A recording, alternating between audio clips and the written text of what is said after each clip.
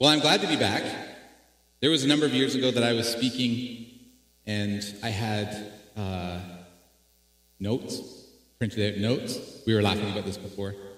And I didn't put the page number on the top of my notes.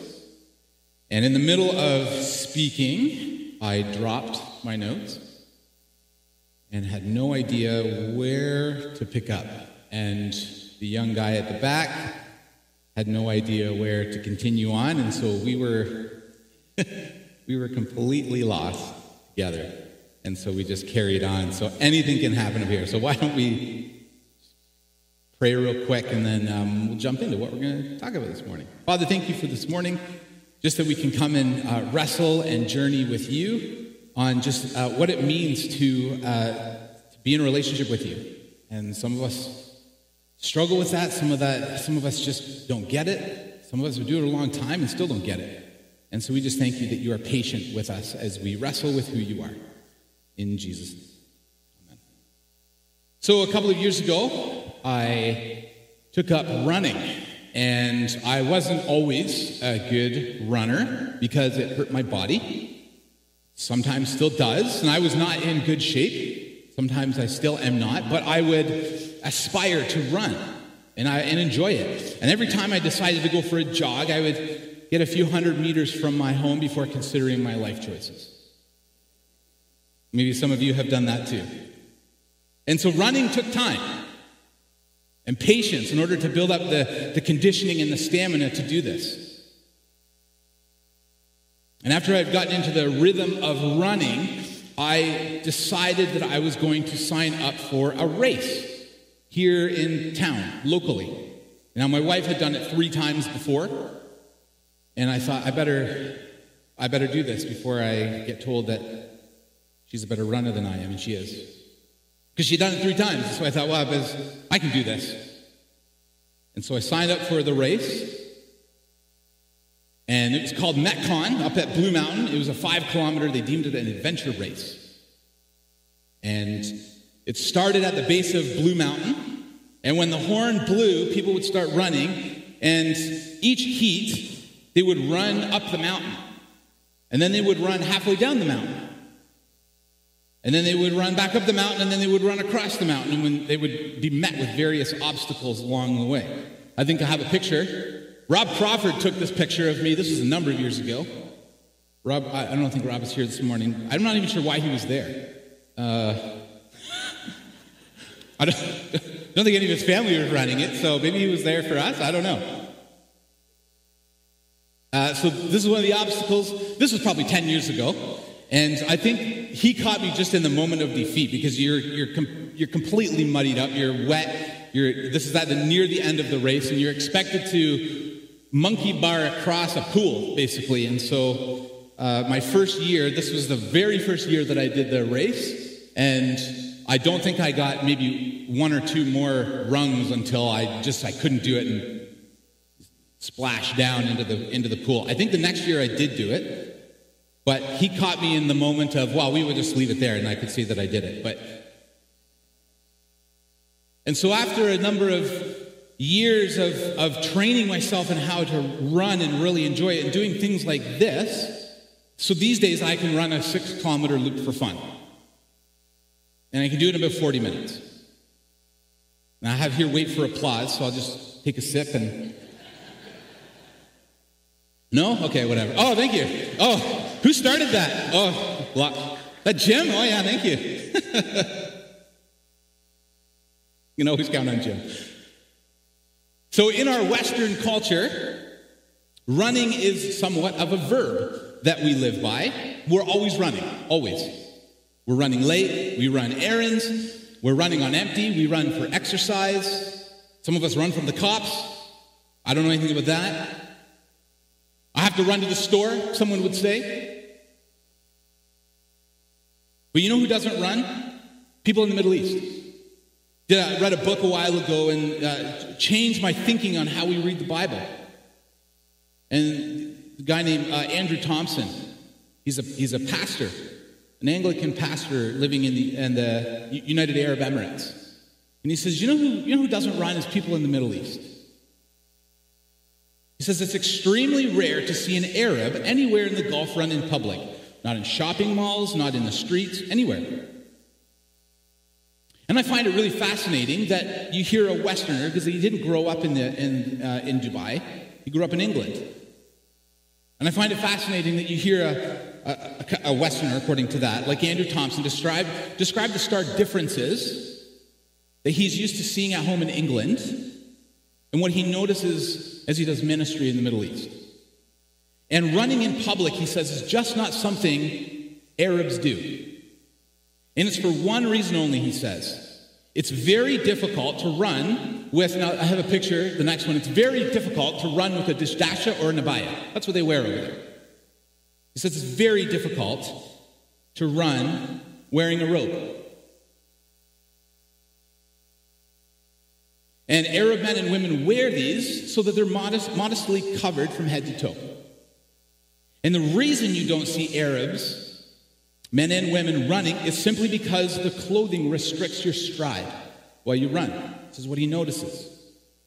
And if one were to run, the only way is to hitch up your robe or your dress or your long whatever and allow your stride to improve. And he says running and doing this, hitching your robe up, is largely unthinkable in the Middle East. Because Middle Eastern culture regards showing too much flesh as immodest and shameful. And to run would be undignified. And it's been like that in the Middle East for a very long time. And the more status you have in the Middle East, the less likely you are to run for any reason, especially if you're a patriarch figure or a tribal elder or a landowner. However, in one of Jesus' most well-known parables, the prodigal son, Jesus breaks down cultural norms and gives his audience something to think about. In the prodigal son, I'm going to read it in just a minute, it'll be on the screen. In the prodigal son, Jesus, the master storyteller, tells of a young man who violated almost every code of good behavior and demanded his father's inheritance before he had even died. Now let's put it on the screen. I'm going to read it, and I can't remember what translation. So I'm going to just read it. I'm going to turn my back to you. You can read along with me. To illustrate the point further, Jesus told them this story. A man had 2 sons. The younger son told his father, I want my share of your estate now before you die. So his father agreed to divide his wealth between his sons. A few days later, this younger son packed all his belongings and moved to a distant land. And there he wasted all his money in wild living. But the time his money ran out, a great famine swept over the land and he began to starve. He persuaded a local farmer to hire him, and the man sent him to work in his fields to feed the pigs. The young man became so hungry that even the pods he was feeding the pigs looked good to him. But no one gave him anything. He finally came to his senses, and he said to himself, at home even the hired servants have food enough to spare, and here I am dying of hunger. I will go home to my father and say, Father, I've sinned both against heaven and you, and I'm no longer worthy of being called your son. Please take me on as a hired servant. So he returned home to his father, and while he was a long way off, his father saw him coming. Filled with love and compassion, he ran to his son, embraced him, and kissed him. His son said to him, Father, I've sinned against both heaven and you, and I'm no longer worthy of being called your son. But his father said to his servants, quick, bring the finest robe in the house and put it on him. Get a ring for his finger and sandals for his feet, and kill the calf we've been fattening. We must celebrate with a feast. For the son of mine was dead, and now he's returned to life. He was lost, but now he's found. So the party began. Meanwhile, the older son was in the fields working. When he returned home, he heard music and dancing in the house, and he asked one of the servants, what was going on? Your brother is back, he was told, and your father has killed the fattened calf. We're celebrating because of his safe return. The older brother was angry and wouldn't go in. His father came out and begged him. But he replied, all these years I've slaved for you and never once refused to do a single thing you told me to. And in all that time, you never gave me even one young goat for a feast with my friends. Yet when this son of yours comes back after squandering your money on prostitutes, you celebrate by killing the fattened calf. His father said to him, "Look, dear son, you have always stayed by me, and everything I have is yours. We had to celebrate this happy day, for your brother was dead and has come back to life. He was lost, but now he's found." I think that's the last verse. So Kenneth Bailey, an evangelical scholar in the Middle East, decided that he wanted to get some reactions on this story from modern-day Arabs and from different Arabs. And so he set out to tell the story, and the reactions were all the same. This was modern day, basically. He went and told the story to someone. "This would never happen in my village," someone would say. And Kenneth would say, "Well, why is that? It's an impossible request to ask for the father's inheritance." And then Kenneth would ask, "What would happen in your village if a son asked this of his father?" The father would beat him, of course, the person would say. "Why is that?" Kenneth asked. "This request means he wants his father to die." So in the Middle East, at a certain age, it's the duty of the son to care for parents. There's an obligation to care for elderly parents and then ensure that they are buried when they die in a respectful way or when they pass. And so for a son to abandon this duty brings ultimate shame on himself. And what's interesting is at the beginning of Jesus' parable, we see that the father is very peaceful and grateful in his response. Quite the opposite from the responses from Kenneth Bailey's survey. We see that in Jesus' story, after the request is made, the father, in Luke 15:12, divided the property between the two sons. And this son's earthly father does not do what other fathers would do. Many of the people surveyed said this would bring such a beating, but not this father. This father, in Jesus' story, is different. The story goes on to say that the son squanders all the inheritance given. And he soon realizes that the servants in his home have a better life than he does. And so he returns home to seek forgiveness. It says, "Father, I have sinned against heaven and against you. I'm no longer worthy to be called your son. Make me one of your hired servants." So he got up and went to his father. That's Luke 15:18-20. But while he was a long way off, the father saw him and was filled with compassion. And the father does the unthinkable. He runs. The old man hitches up his robe, because that's what they wore. This is not in the Bible. This is a cultural thing that we miss out. The old man likely hitches up his robe, exposing his legs in the most undignified and shameful way, and runs, likely through his village, for everyone to see. An old man, a patriarch, running, showing bare legs. This would be a shock for everyone in the village. And they likely wouldn't have even known why the father was running. They would have just seen an old man, maybe crazy old man, showing his legs running through the village. And so while he was a long way off, his father saw him. The father did not care what other people thought. All he could think about was his son returning home. The same son who wished him dead in order to have money. The same son who walked out on him is now coming home. The same son that deserved a beating is now coming home. And the father just can't wait, and he runs to him. It's a very interesting contrast between father and son, because the son is likely getting ready for a beating. I'm sure of it. It's why he was so scared, and he said, "Father, I've sinned against you." The son is expecting the beating of a lifetime, full of fear and hoping that his father would just make him one of his servants.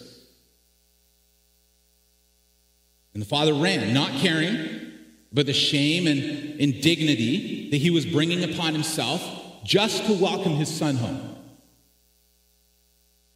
And the story that Jesus is telling should be one of anger and hatred and shame and loss of respect. But instead, this father owned all of this because he ran. Andrew Thompson in his book continues to say this, with this parallel, he says that this story from Jesus probably stunned his audience because it's not what a typical father would do or should do. Normally, the father would be running to give the beating, but instead he's running to embrace and forgive. And the father deliberately shamed himself out of love for his son. Made himself weak and undignified. And shame was brought on him in order to have that joyful reconciliation. And we typically, when we read the prodigal son, we take the same message away that it's about the son, which he's the main character in that story, but we often forget about the father. And when we usually read the prodigal son, usually the big idea that we pull out of this is that God will always take us back no matter what. But there's this cultural significance that is overlooked, and that is that the father ran. That we don't understand that because it's not a cultural thing that we understand here. And so we have to look at the father and the significance of him running because he brings shame upon himself to forgive his son. And so when we put the story through a Middle Eastern culture, we see the significance of the father running. Because it's about God the Father taking on shame for a joyful reconciliation of all of us. And so yes, the prodigal son is about God taking us back, but at a much greater cost to himself. And we often overlook that. And that cost is shame on the father. And the parable of the prodigal son is that he'll do anything to reconcile with us. Anything. And I find it interesting because the context of the prodigal son is told in a series of parables while Jesus is having a meal with the Pharisees, who we all know, and if you don't, they're religious leaders that make faith about themselves, religion about themselves. And in the prodigal son, Jesus makes it about the father and the sacrifices the father makes, not the son. And when we look at the story today, we can take to heart that we are all the sons and daughters in this story. We're all of them. And we have a father that will do anything to reconcile with us. He'll do anything to get us back. I want to wrap things up by getting you to think about one more thing, about who else ran in the Bible. Just think about that for a sec. Don't shout it out. Just think about who else ran in the Bible.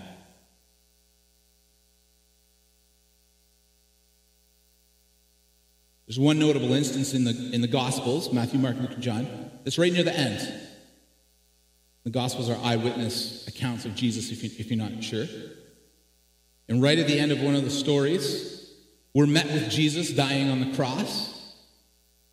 And he's about to be buried. And he is buried. And we come across Mary Magdalene and the other Mary. I want to read this to you.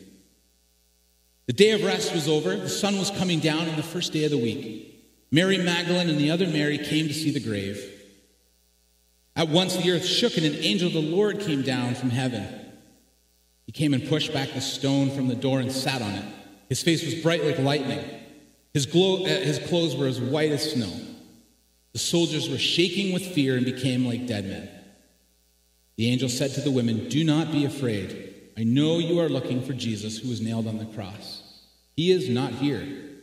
He has risen from the dead, as he said he would. Come and see the place where the Lord lay. Run fast and tell his followers that he has risen from the dead. He's going before you to the country of Galilee. You will see him there as I have told you." They went away from the grave in a hurry. They were afraid and yet had much joy. They ran to tell their followers, to tell Jesus' followers about what had happened. They ran to tell the news of what was going on.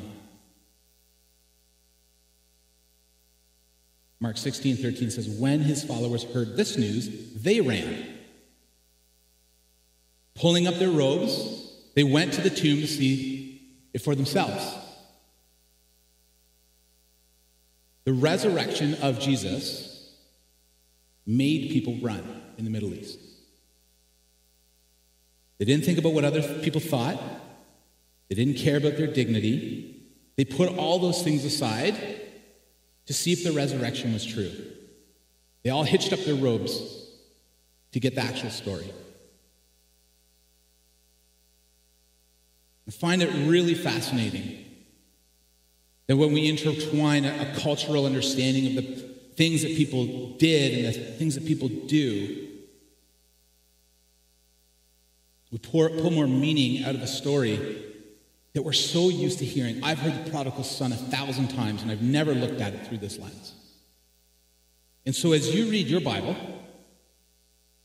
on your own, note when people run. And know the cultural significance of this act is one that brings shame on a person. Note why they are running. Who they might be running to or running from. And this week, remember that the resurrection of Jesus made people run. It made people shrug off what others thought of them as they ran to tell others about what had happened. And so this week, as poor sinners of all of us, both you and I, as we go to God for forgiveness, know that our Father is willing to hitch up his robe, taking on our shame and running towards us in anticipation of reconciliation. Let's pray.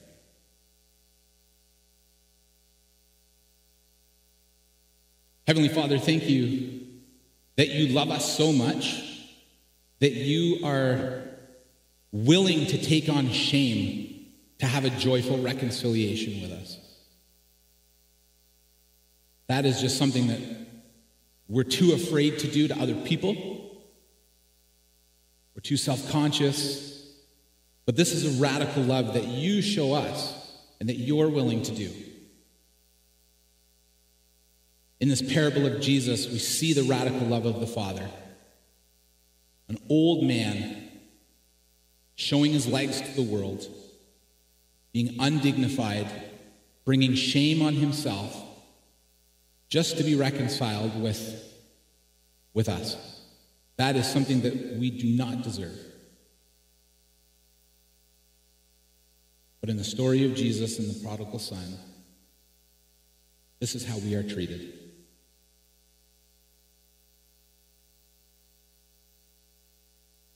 Many of us expect a beating for squandering what you have given us, but you run to us in anticipation of a joyful reconciliation, and that causes shame on the Father. Something we cannot do for ourselves. And so we thank you for this. In your name, amen.